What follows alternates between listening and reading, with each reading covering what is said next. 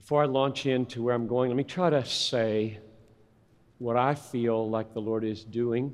I didn't hear all the conference talks, but I've heard enough, and I know enough about heaven and hell and cross that I think I can sum up in about 3 or 4 minutes here what I think the main message is that we're all about here, and I might just decide to sit down after that. We'll see. I really don't want to detract from what you just heard. There are 4 ways that you can measure the love of God in Christ heard in the scream of the damned. 4 ways to measure it. Number 1, you measure love by the magnitude of the evil from which the beloved is rescued. That's one way. And that is hell, and that is infinite. Second, you measure love by the magnitude of the guilt or the ill desert that you had to overcome to love the beloved.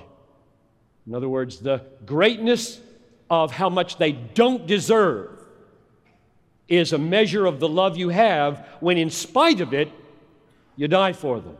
That's the second way you measure, and our ill desert was infinite. The third way you measure the love of God behind the scream of the damned is the depth, extent of the suffering of the act of love itself, which we just heard about, and that was infinite. And the third way that you measure the extent of the love behind the scream of the damned is the magnitude of the gift obtained in the suffering for you. And that is heaven, and that is infinite.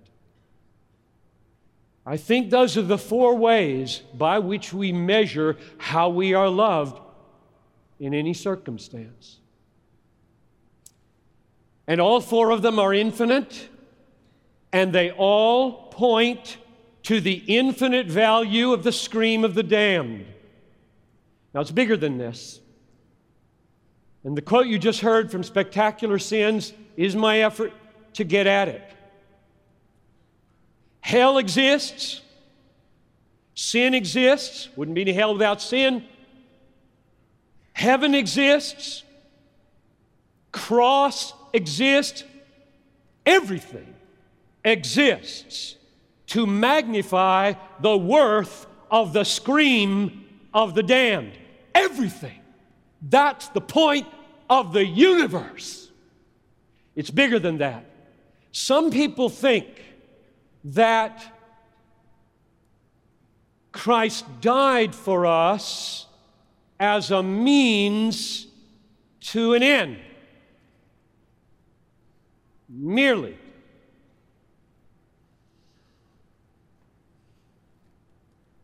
Like heaven, forgiveness, justification,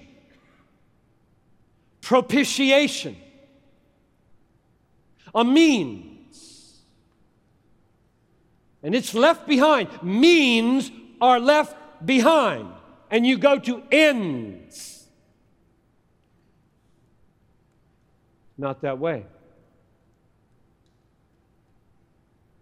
What we will mainly do forever in heaven is magnify the worth of the scream of the damned.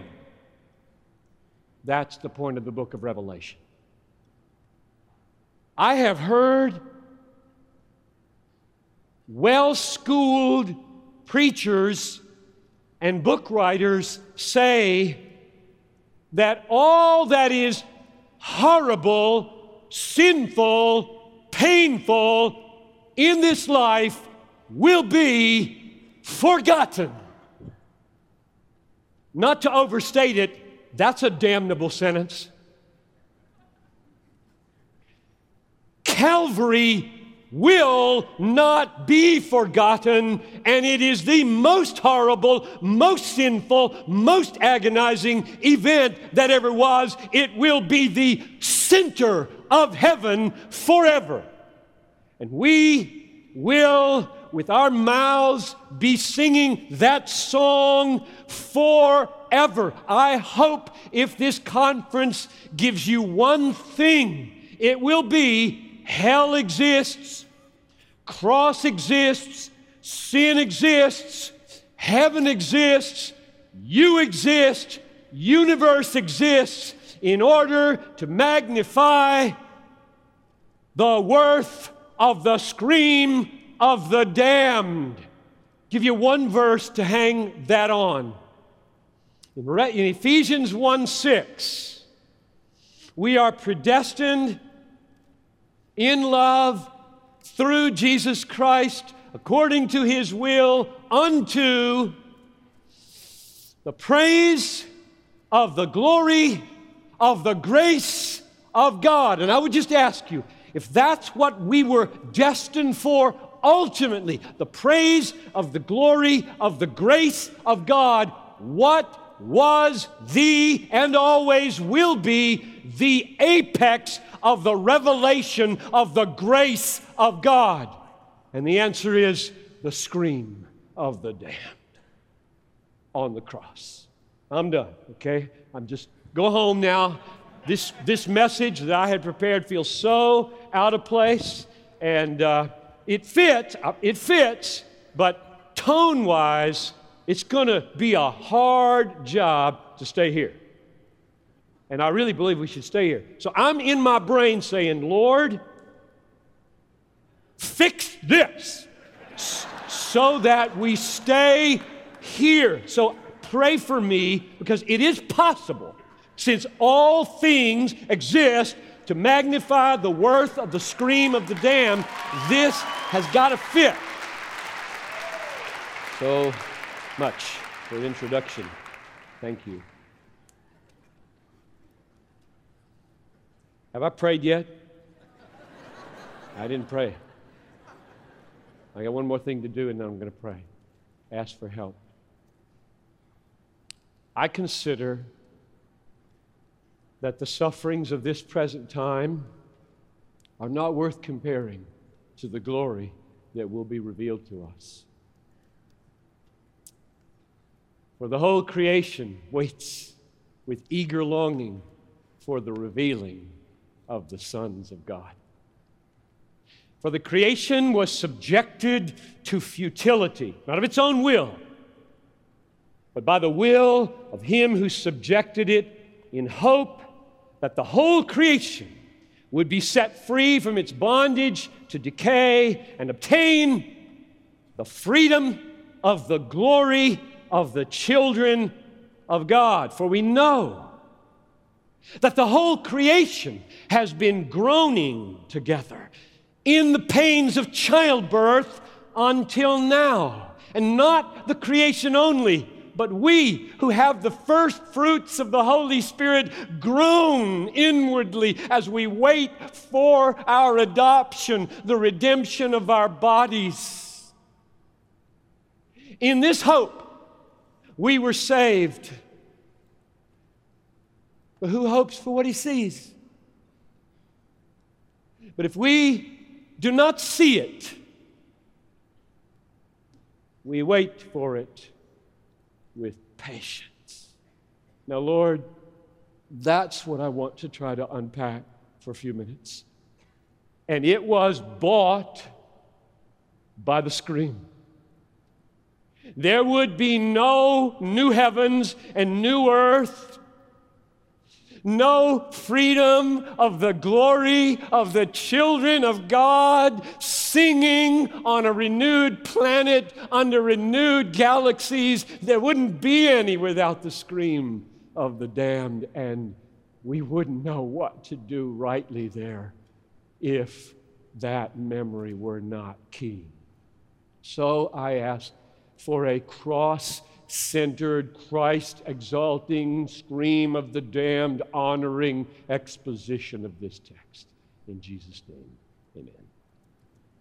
Let's get the big picture before us. In the beginning, God created the heavens and the earth. A few verses later, He creates man and female in his own image. And then in verse 31 of Genesis 1, it's all very good.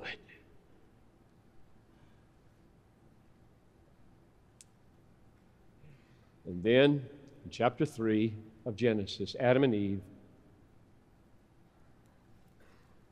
rejected the supreme worth of God in favor of the fruit of the tree, and they and all of their posterity and the entire natural order from one end of the universe to the other was subjected to futility.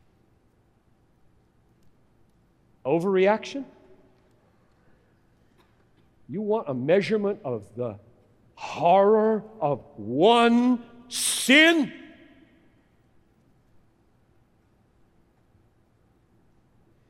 Verse 15 of chapter 3, hope immediately is announced. I will put enmity between you and the woman, and between your offspring and her offspring. He will bruise your head, and you shall bruise his heel. And that hope is expressed in what I just recited from Romans 8:20. For the creation was subjected to futility, not willingly, but because of him who subjected it in hope. What hope? That the creation itself will be set free from its bondage to corruption and obtain the freedom of the glory of the children of God. So, he created the universe, man and a woman, and it was perfect, very good, no sin, no suffering, no human death at all, just perfect. And after one sin, the whole creation became what we see. Every single human being since then, except 2,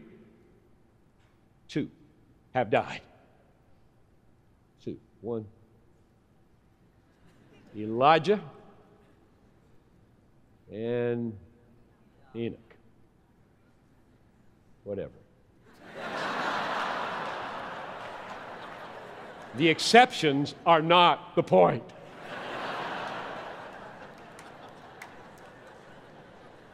Every human has died. Understand me?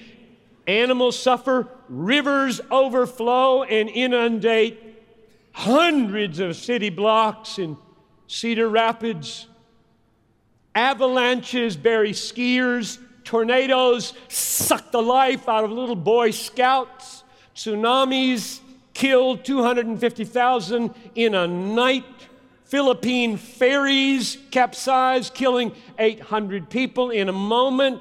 AIDS, malaria, cancer, heart disease kill millions. Monster tornadoes do whole Midwestern cities. Droughts, famines bring millions to the brink and over the brink of starvation. Freak accidents happen to ways you would not want to describe, and little babies are born with no eyes, 6 legs, horrible deformities. That is because of one sin. The universe was subjected to futility and corruption in hope. What a plan is in that word. Why? Now, this is very important, I think, for you to answer. Why did God subject the natural order to such horrific realities when nature did nothing wrong? Souls did something wrong. Adam and Eve's volition did something wrong. The earth didn't do anything wrong. Why is the earth bursting with volcanoes and earthquakes? Animals didn't do anything wrong. What's the deal with this universal subjection to corruption when one man and one woman sin one time and the whole natural order goes wrong? Disorder everywhere in the most horrible ways that most of us are protected from most of the time. What a kaleidoscope of suffering in this world, century after century. Here's my answer.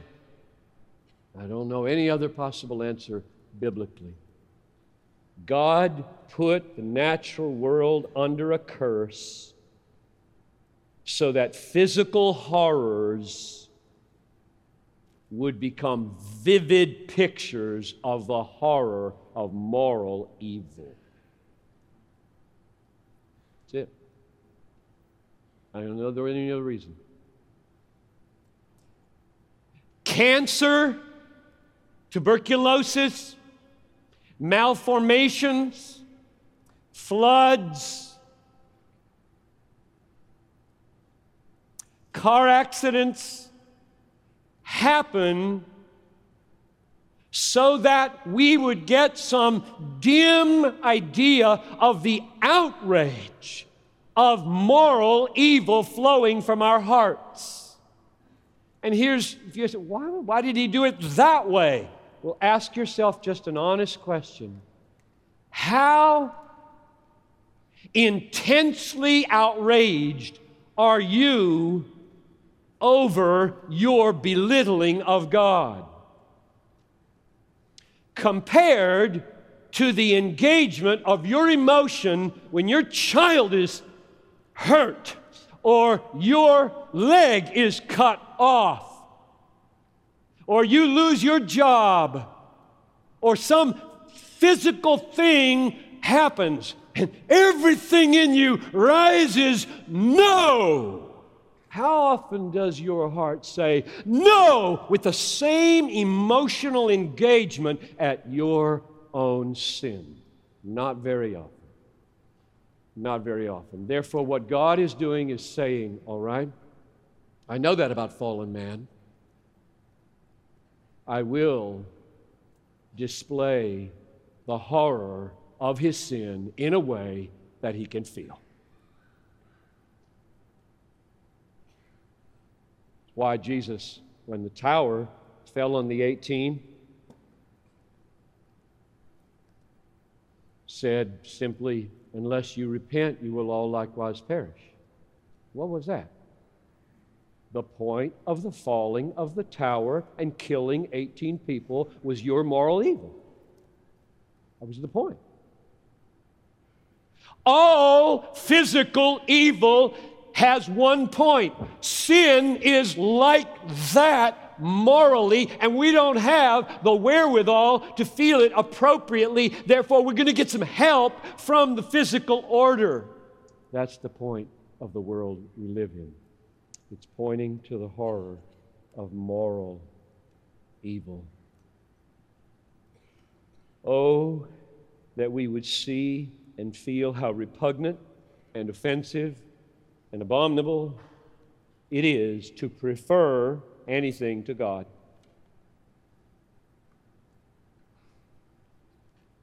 You do it every day almost. I do. Adam and Eve brought the universe into this present horrific condition by preferring their own way and fruit to God.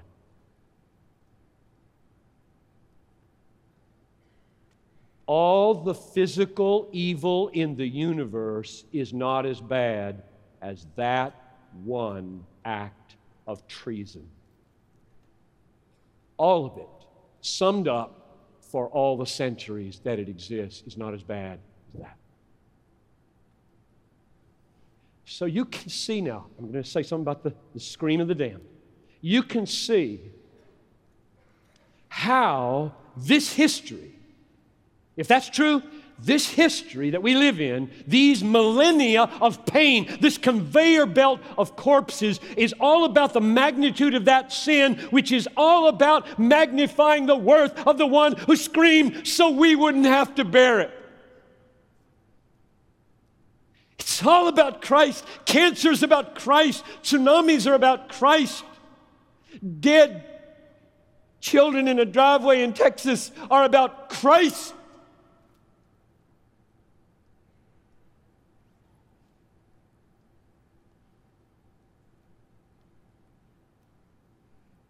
I preached this on the 4th anniversary, this truth, not this sermon, this truth. I preached this on the 4th anniversary of 9/11 at our church. We thought, well, a good way to do outreach would be, let's give out little folders in all the neighborhoods and say, this pastor is going to tackle the problem of evil, and it's going to be the supremacy of Christ and 9/11 or something like that. So this was the truth I preached. Next Sunday, in the little round prayer room at the North Campus, one of our women was there. She's one of my heroes. And we just pray. We don't talk in that room. We just bow and pray for half an hour before the service. And she comes regularly with her boy. He's now 7, or is he a little older? I'm losing track. She's going to watch this tape and wonder why I don't get it right. It's all right. She loves me. She'll forgive me. And she wouldn't even mind if I mentioned his name. His name is Michael. Michael is 7, 8, and he has the mind probably of a 6-month-old, and he has seizures every few seconds. They've done everything that man knows to do. We've done everything by way of prayer and to obtain prayer of faith, and he is that way, and probably will be that way the rest of his life. That's not what they bargained for, right? Changed their whole life. She was in the prayer meeting, and here's the prayer. I wrote it down. Dear Lord, help me to feel the horror of sin the way I feel the horror of my son's disability. I just wanted to leap and say, she got it! Yes! And she did. She's gotten it so many times. I look at her. She usually sits in the back. A stroller here with him jerking around in it is at the back, and she's there. And I'm looking right at her time after time after time, and she gets it. Oh, how deeply she gets it. She couldn't survive if she didn't get it. And I just want you to know that she is one of the great rewards of the pastoral ministry. Now, parents, what do you say to them about creation? What do you say about their children like that? Well, let me read these verses again. I'm at Romans 8. This is what you say.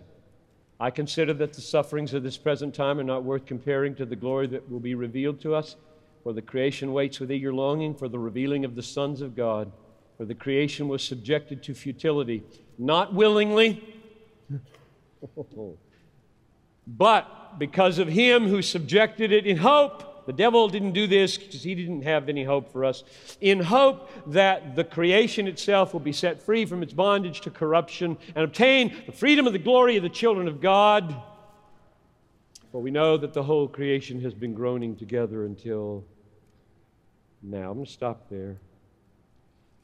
I have 4 observations about the remainder of this text that are relevant for that mom and for you as you're dealing with the suffering in your life and the suffering of your relatives and the suffering that you will face very soon.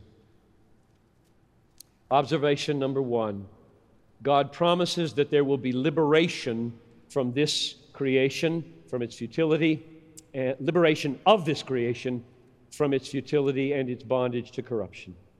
There will be liberation of this creation from its futility and bondage to corruption. Verse 21, the creation itself will be set free from its bondage to corruption. This is a promise that there will be a new earth.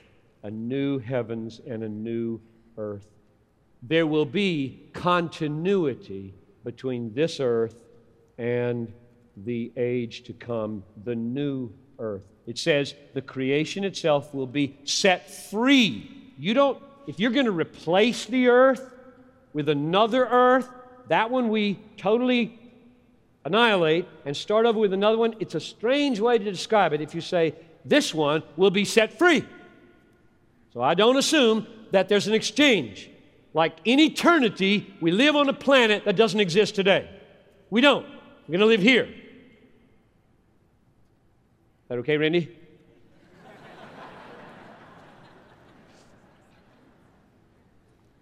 We're going to live here, and it's going to be new. It's not like new, I get a new car. That's a different car. It's like, I feel like a new man.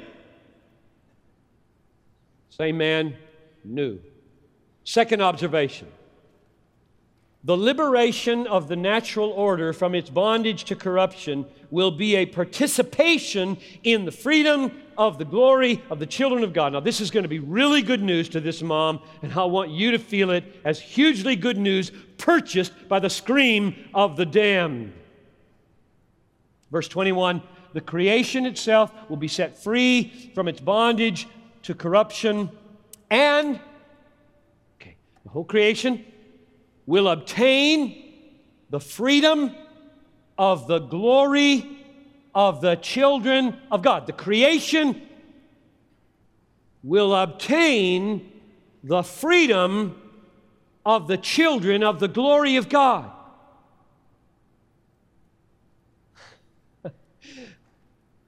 Here's a mistake. One might be tempted to say to this mom, or any of you who are walking through similar sufferings. Met a young man last night right over here. I don't think he'll mind me saying this. I hope this sounds like incredibly good news to him. He was in an accident and his arm doesn't have the full use of it. You're sitting out there right now. I hope this lands on you with incredible joy and hope, and all of us are going to be that way someday, sooner or later. You say to this mom, the natural order is going to be renewed. It says so right here in the Bible. Your body is a part of the natural order. Therefore, you, a child of God, are going to be caught up into the renewed natural order and be free from all of your disabilities. That's wrong. It's not what it says. That would be okay. That would be good news. It's just not good enough.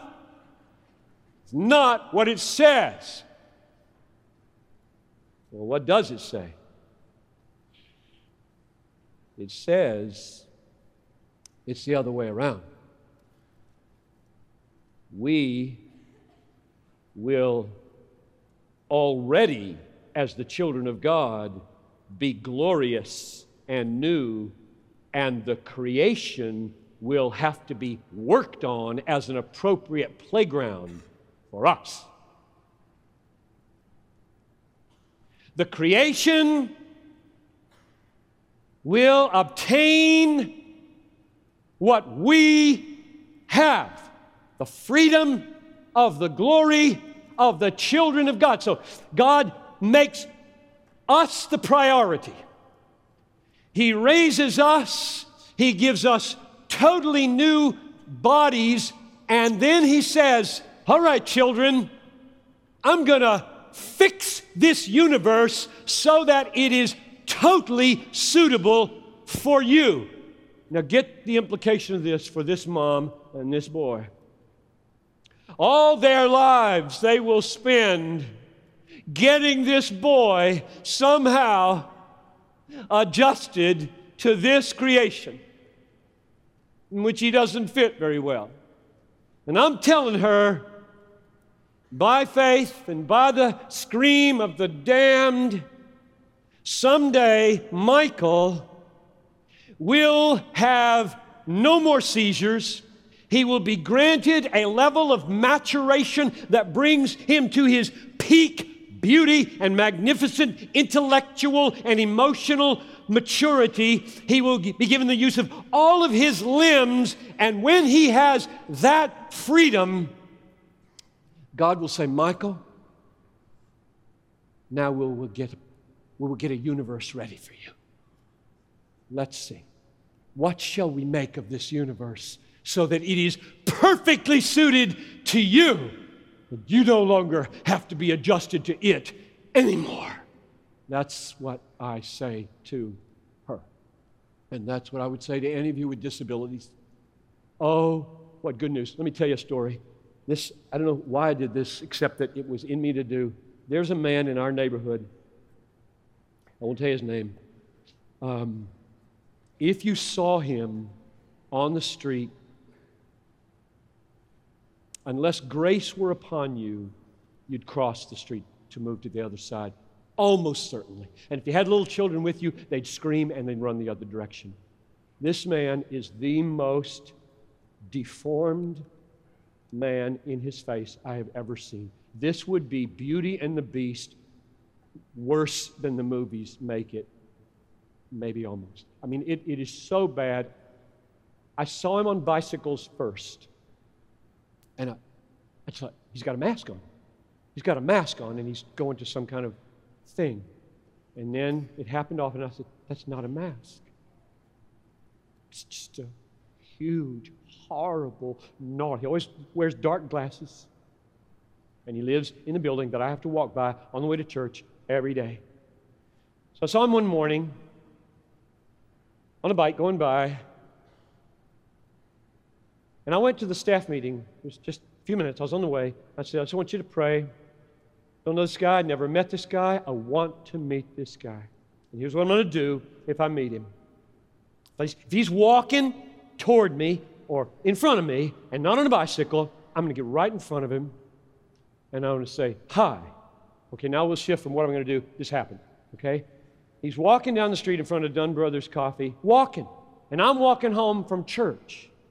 Everything in me was free. I mean, I'm not usually free at these moments. I stepped right in front of him. I doubt that he's ever talked to anybody on the street. I don't know. But I just talked right in front of him. I put out my hand. I said, hi, my name's John.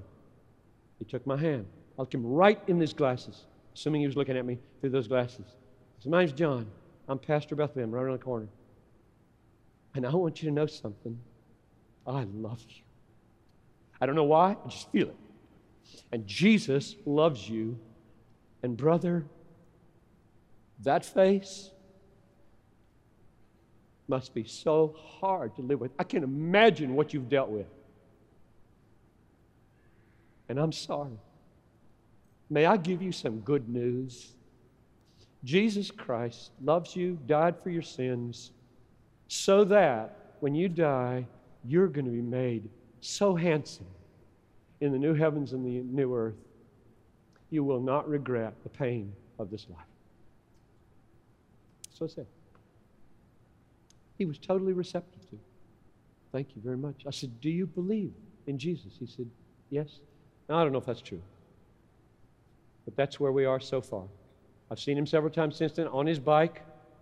My associate David saw him the other day and said, now I've met the guy. I know who you're talking about. I love funerals better than weddings. I heard somebody say that the other day. Me too, because I've got such incredible good news. These wedding people, they think they already have the best news. They don't. They just don't know about it. But the people at the funerals, they've lost everything, and now I can get to them with the best news in the world. This person, if they know Jesus, they're coming out of the grave, and we're coming out with them. That's worth preaching on the street and anywhere else. This creation, observation number 2, say it again, liberation of the natural order from its bondage to corruption will be a participation in the freedom of the glory of the children of God.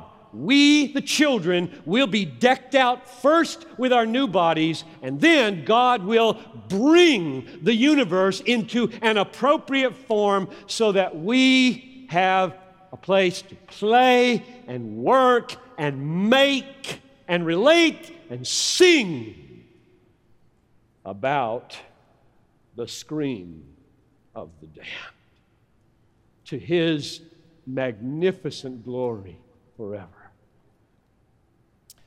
Third observation, two more, and they're shorter. The arrival of the new liberated creation is compared to a birth, so that there is not only continuity with this world, but also discontinuity. You're going to have your body new. We'll be on this planet new.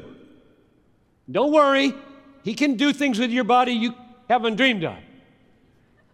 Just like He will be able to do things with the horrific, destructive forces of this world and make them serve the children of God. Verse 22, for we know that the whole creation has been groaning together in the pains of childbirth until now. I don't want to push it too far, but Paul used that analogy. I'm going to push on it.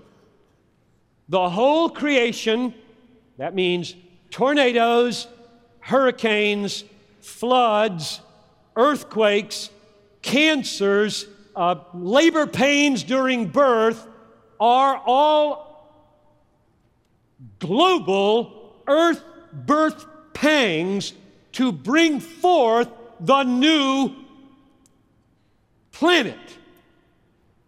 That's what they are.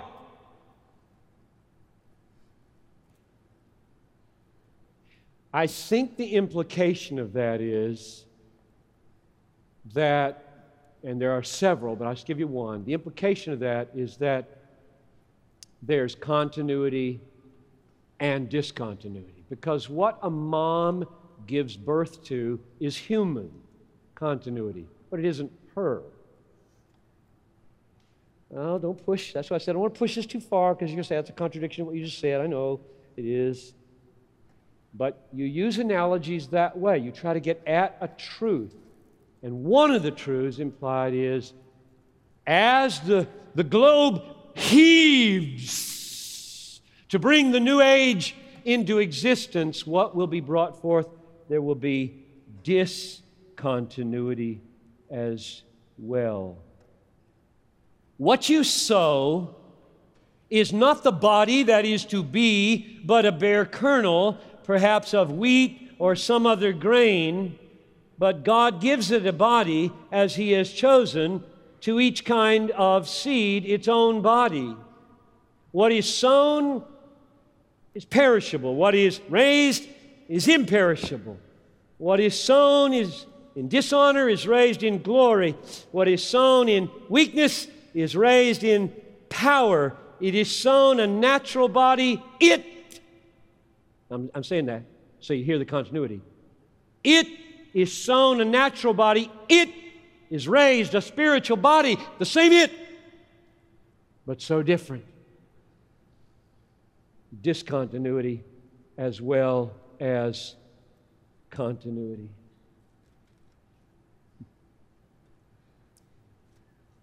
No more night, no more sun, no more moon, no sea, no marriage.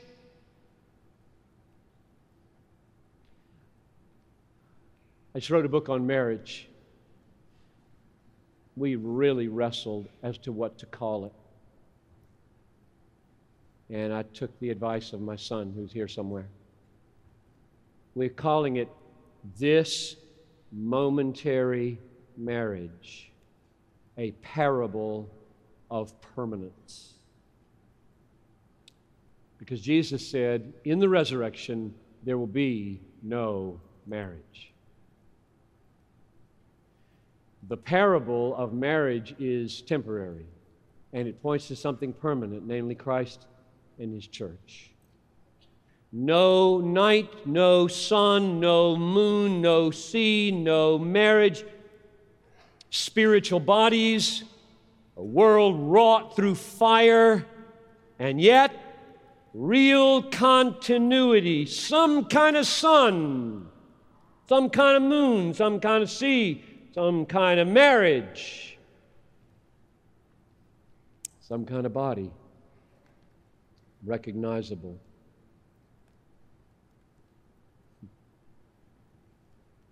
See my hands and my feet? It is I. Touch me and see. A spirit doesn't have flesh and bones as you see that I have. And when he said that, he showed them his hands and feet. And while they still disbelieved for joy and were marveling, he said to them, "Have you anything here to eat?" And they gave him a piece of broiled fish, and he took it and he ate it. So we will eat fish. If you like fish. And if you don't like fish, there will be some kind of glorified pizza.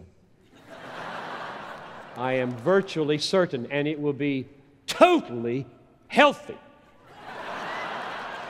So there will be no guilty consciences whatsoever in the age to come, and everybody will have a palate perfectly tailored to what is there, and what will be there will be tailored to your palate, because Jesus in his resurrection body ate fish precisely to demonstrate what kind of future is in front of you.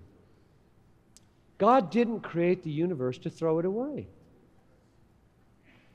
On the trash heap of Platonic spirits, He created the universe and ordained the fall and redemption and the scream of the damned and the echo of hell in order to magnify the worth of His Son's sacrifice. So how shall I wrap this up? We wait eagerly for our adoption as sons, the redemption of our bodies. For in this hope we were saved. So my fourth and final observation is the hope of having redeemed bodies in the new creation is secured by, I'll just adjust the wording here, the scream of the damned.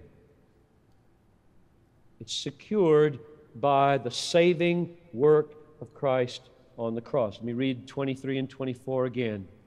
We wait eagerly for adoption as sons, the redemption of our bodies. For in this hope we were saved. We were saved unto a hope. And that hope will include every disabled Christian leaping, running forever. And they will say with the Apostle Paul, I count the sufferings of those years, that vapor's breath, as unworthy to be compared to what I now experience. In fact, just to make sure that we see the justice in it all, I think 2 Corinthians 4 implies that the sufferings of the saints intensify their capacities to enjoy the age to come, so that those who are most disabled will be ahead of me in the enjoyment of their limbs in the age to come. And I, in my sanctified, humble soul, will not resent that at all, but will find in their superior capacities for physical joy a part of my joy. That's a little bit of Edwards thrown in. That's the way he talked about the degrees of happiness in heaven. We will not resent those ahead of us, and we will not gloat over those behind us. Those who are ahead will have greater grace to delight in bringing those behind further, and those who are behind will have greater grace to enjoy those who are ahead. And what a more beautiful heaven it will be because of diversity than sameness in degrees of happiness. I close. The ultimate reason that there is a new heavens and a new earth is not that there might be new bodies for saints. That's true. That's one of the reasons. But the reason there's a new heaven and a new earth is because when God conceived of a universe of material things, He conceived of everything. It will be created perfect. It will, by my decree, fall. I will labor patiently for thousands of years with a people recalcitrant, showing the depth of human sin. And I will, at the center and apex of my purpose, send my Son to bear my wrath on my people. And then I will gather a people who believe in Him for myself. And then I will return, and I will cast all of the unbelievers into hell, which will demonstrate the infinite worth of my glory and the infinite value of my Son's sacrifice, which they have rejected. And I will renew the earth, and I will make my people so beautiful, and then tailor this universe for them with this purpose, that when my Son is lifted up with His wounds, they will sing the song of the Lamb who was slain before the foundation of the world in the mind of God who planned it all. Therefore, be it resolved. Therefore, be it resolved. We will endure any suffering. We will endure any assault, any slander, any reviling, any disease, precisely because we have a great reward in heaven, namely Jesus Christ crucified. So, Father, let that resolution grip this conference. And may that resolution to suffer anything, endure any persecution, because we have a great reward in heaven, may it be rooted in all that they have heard in these messages. Oh God, let there be a spiritual informing and shaping and renewing of the minds of your people and the awakening of the minds of those who need to be born again still. And let this renewed mind awaken renewed affections for the King of Kings and the Lord of Lords, whose magnificence and glory is unlike any other king in the universe. It reaches its apex in the scream of the damned.